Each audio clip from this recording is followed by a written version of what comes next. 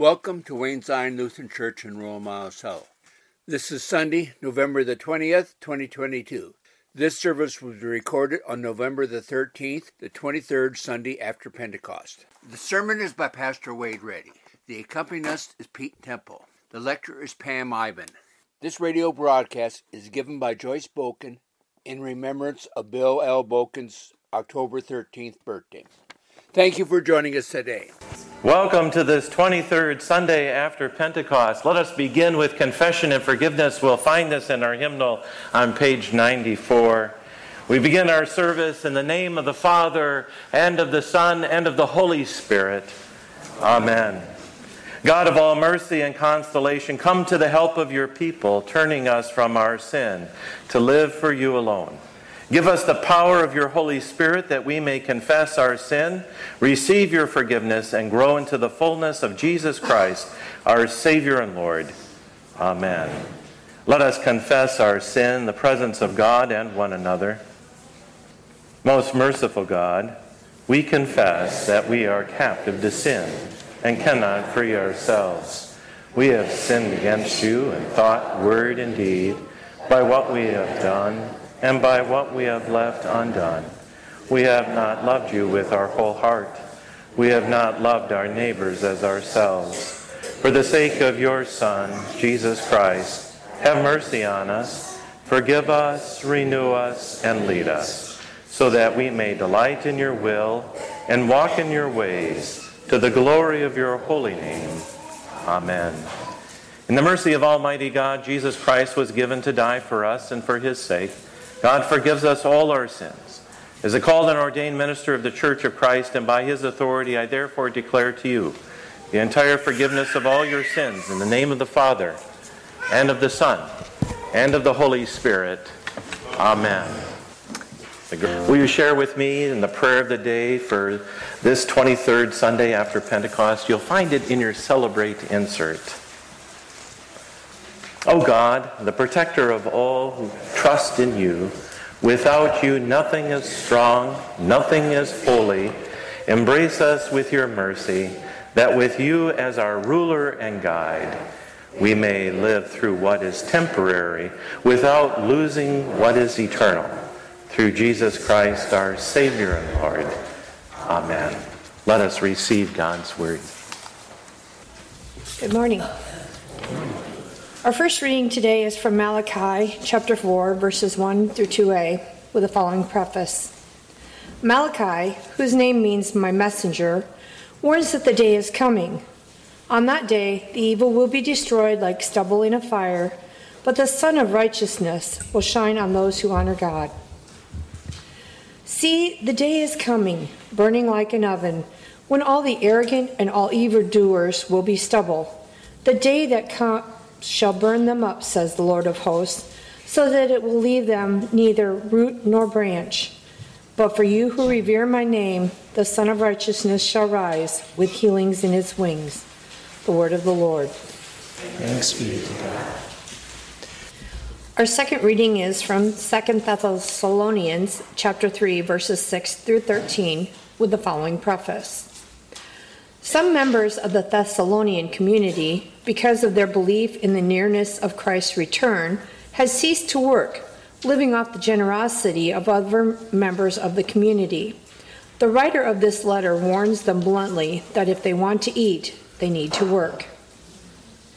Now we command you, beloved, in the name of our Lord Jesus Christ, to keep away from believers who are living in idleness and not according to the tradition that they received from us.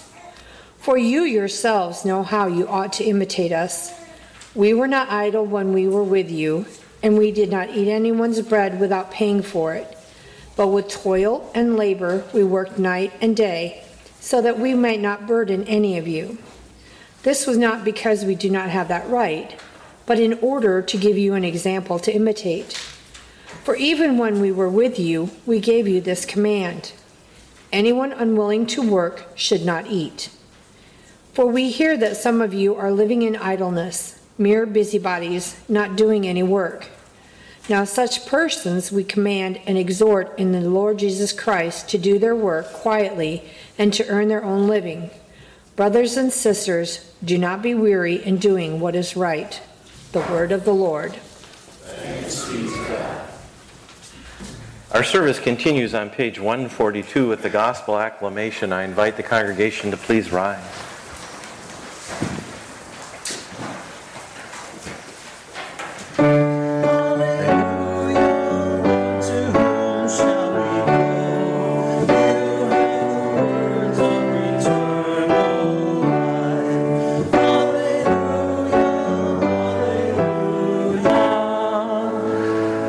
Gospel according to St. Luke, the 21st chapter. Glory to you, O Lord. I invite you to be seated for the reading of the Gospel. When some were speaking about the temple, how it was adorned with beautiful stones and gifts dedicated to God, Jesus said, "As for these things that you see, the day will come when not one stone will be left upon another. All will be thrown down." The disciples asked him, "Teacher, when will this be? And what will be the sign that this is about to take place?" And he said, "Beware that you are not led astray, for many will come in my name and say, 'I am he,' and the time is near. Do not go after them. When you hear of wars and insurrections, do not be terrified, for these things must take place first, but the end will not follow immediately." Then he said to them, "Nation will rise against nation, and kingdom against kingdom. There will be great earthquakes, and in various places famines and plagues, and there will be dreadful portents and great signs from heaven. But before all of this occurs, they will arrest you and persecute you. They will hand you over to synagogues and prisons, and you will be brought before the kings and the governors because of my name. This will give you an opportunity to testify. So make up your minds not to prepare your defense in advance, for I will give you words and the wisdom that none of your opponents will be able to withstand or contradict. You will be betrayed even by parents and brothers, by relatives and friends, and they will put some of you to death. You will be hated by all because of my name, but not a hair on your head will perish. But your endurance will gain your souls." The gospel of our Lord. Praise to you, O Christ.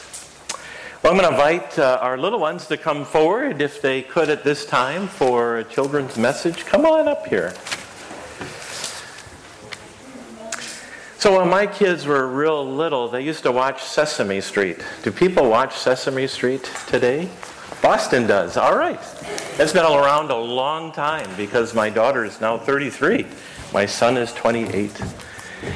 And one of the games that they would play, come on down, Jordan. One of the games they would play is, "What's different? What's different?" And they would have the kids, whoop, down we went, but we're okay. And coming, whoop, down we go, but we're okay. Jordan, go ahead and join your brothers. Good girl. Wonderful. So my question is, what do you find at church that you might not find anywhere else? And there are signs around you. Let me grab one of these. What do you know what this sign says? What does that sign say? Cross. Can you point to crosses that are here in this sanctuary? There's one right here. Can anyone point to another one? Way up there. Where else? Yeah, on top of the flag over here. What about the light fixtures? Yeah, there's crosses on those. My goodness, there's crosses all over the place. You can't see our banner, but our 150th anniversary banner has a cross on it too. Do you find crosses elsewhere? Aren't they out? Yeah. Do you find crosses out in the world, outside of church? Yeah, we do. And sometimes we don't. Matter of fact, we're a flyover state, so we have a lot of contour lines, and they make crosses up in the sky. Yeah. What else do we have here at church that you might not find that's different from other places? And I found another cross. What else? Baptismal font, right? The baptismal font. What about the pictures on the windows? Stained glass. Isn't that interesting? Next to Madeline is a piece of paper. What does that one say? Anybody help him out? Statue of Jesus. Do you see the statue of Jesus? Right back there. And if you look, in the statue of Jesus, he has nail prints in his hands. His hands are stretched out. What else do we have here that we might not see? A Bible. Every pew has Bibles. And so all of the, yes, and what is that, Boston? Maybe they can help us out.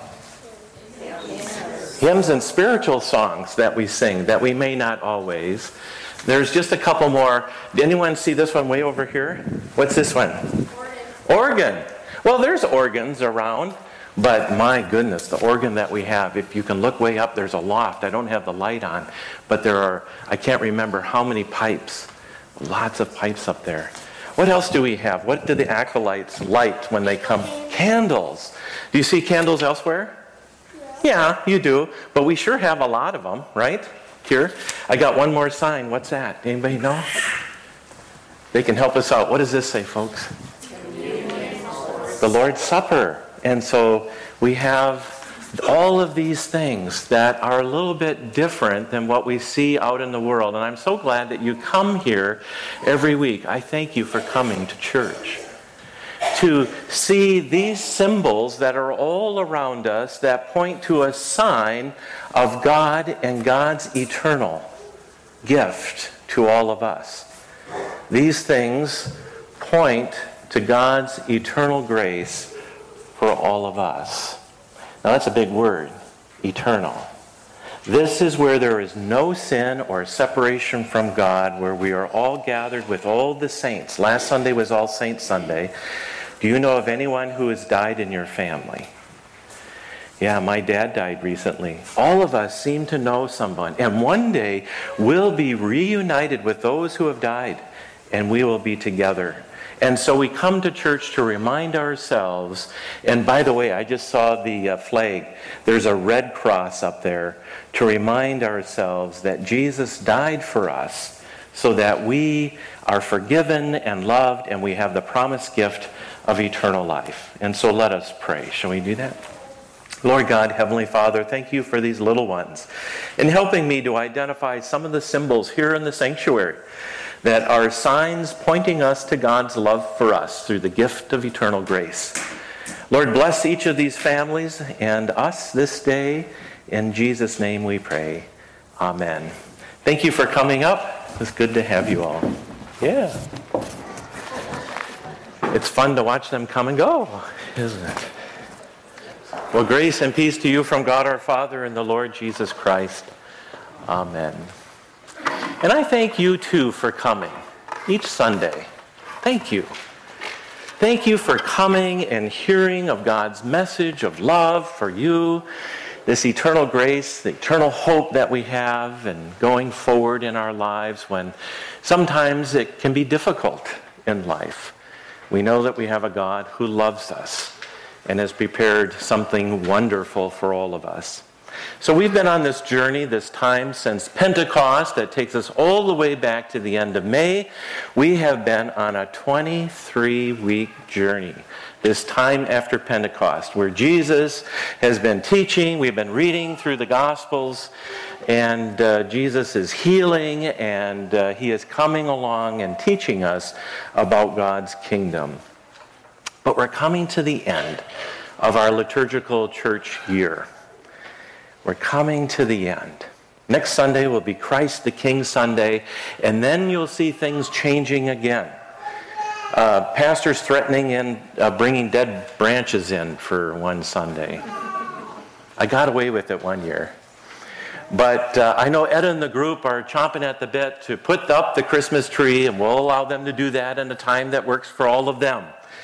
That's important. So this season is the longest season of the church year, this time that we've been in. And today's gospel has made, Jesus has made his last trip to Jerusalem. And he's doing this in celebration of the Unleavened Bread Festival. And the Unleavened Bread Festival is also known as the Passover. The Jewish nation would gather, they would come to that holy city, the city of Zion, known as Jerusalem. And there they would celebrate the Passover. Nothing would happen at dusk on Friday until Sunday morning. Families would come together and they would have a Seder meal and they would remember their history, that God had saved them, had freed them from the Egyptians. And what's amazing is you remember the plagues. Remember in the reading portents and plagues will happen. Somehow history in the biblical sense is beginning to replay itself. And so we had these plagues. And I have some confirmation students here. We studied last year, the year of the Bible. Did anybody remember what the 10th plague was? Not going to put them on the spot. They're looking at me like, oh my goodness, Pastor, we didn't expect that. Do any of you remember the last plague? Firstborn. The death of the firstborn child of all the Israelites. And there was such a wail. There was such a wail in the land of Egypt. Pharaoh said, Moses, take your people and go. And they had been told, Moses was the messenger from God, be ready. Have your sandals on. You typically don't wear your sandals in the house. You don't even get to unleaven your bread. You are going to be going. And when the angel of death came and visited, there was such a wail throughout the land. They took off and they ran for the Red Sea. Yeah, it took the death of the firstborn. And that's important. Let's just remember that. It took the death of the begotten children, the firstborn of all the Israelites. Now we find ourselves in this last week of Jesus' earthly life. This is where the text takes us. Here we are. We're not in Holy Week, but the Scripture takes us back. Here we are in November, at the end of the church year, right before Christ the King Sunday. And we have Jesus who has come into Jerusalem triumphantly. Hallelujah. Here comes the King. You remember they laid down their palm branches and their cloaks, and Jesus rode in on a colt or a donkey, right? A colt of a donkey. Excellent. And so triumphant. And so that week after he comes into the city, he's there early for Passover, and Jesus is going to the synagogues with his going to the temple with his disciples.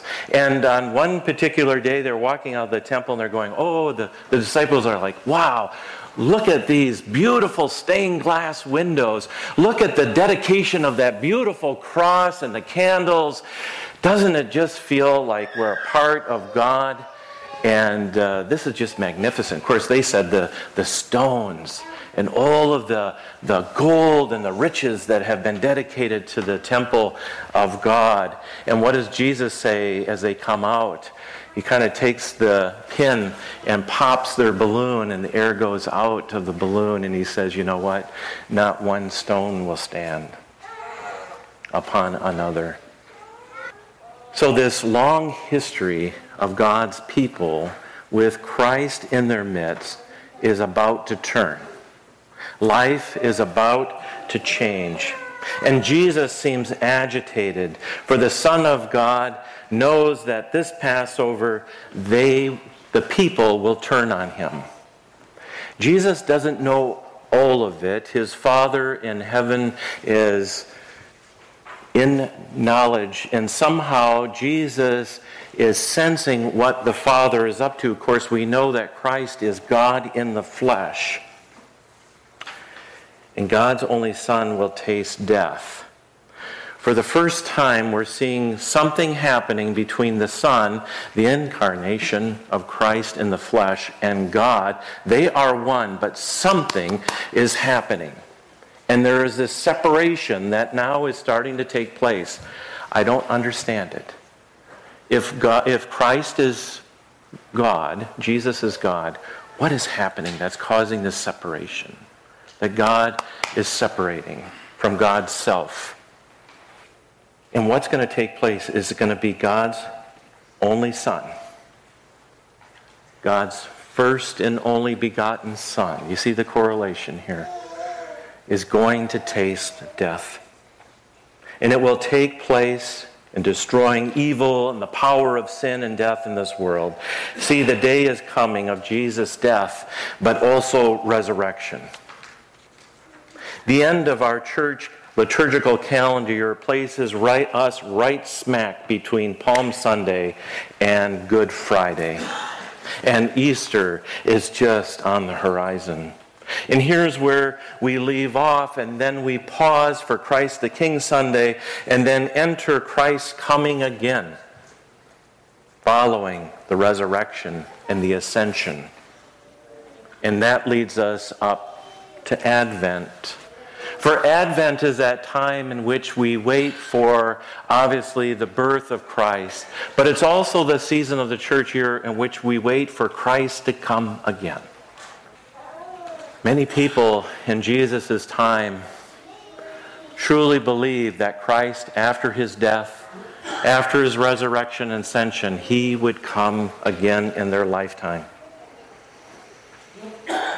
But soon his followers, it was too much, watching their Lord and Savior, the Messiah, dying on a cross, removed from their eyes, dead, that some of the followers of Jesus went into hiding.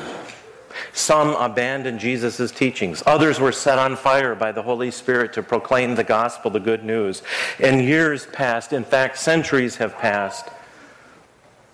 And so the churches were started throughout the Mediterranean world, because you remember what Jesus commissioned his disciples before he died, after he died, but before he ascended, he said, "Go therefore and baptize the nations in the name of the Father, Son, and Holy Spirit. And remember, I'm with you to the end of the age." And one of those such churches was planted in Thessalonica.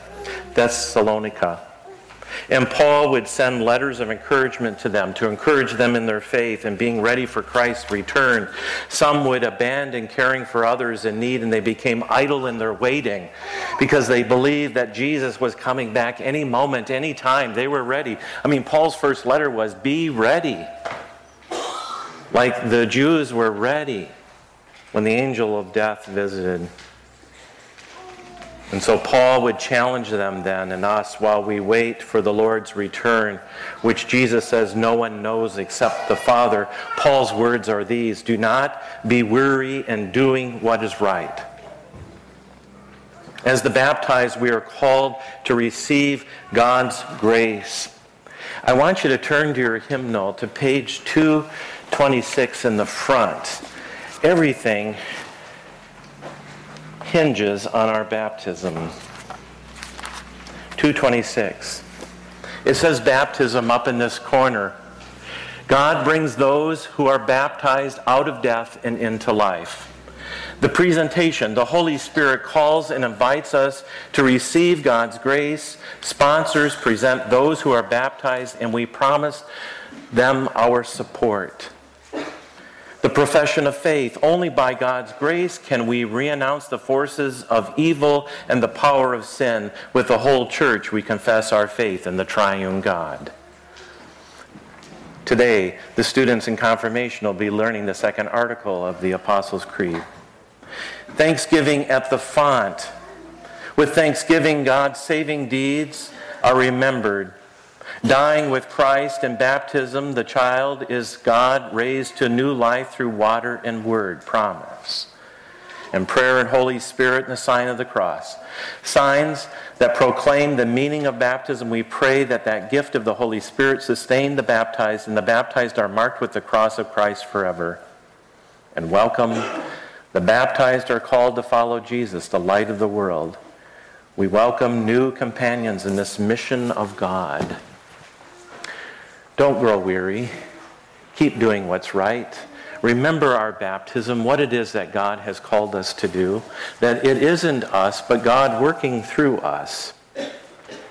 May we live as they did through what is temporary without losing sight of what is eternal. Our children helped us this morning in identifying what is eternal through the symbols and the signs that point to eternal life. And that is God's love for us, steadfast love, God's name and character, our worship, and our communion table all point us to the gift and the promise eternal, where we experienced heaven on earth. God is with us in the ordinary. Good Friday will come. Good Friday will come to us all. And it took the death of God's only Son to set God's people free, the Passover of the sacrificial lamb. We are now near the end. We are living in end times. We are now at the end of our church year.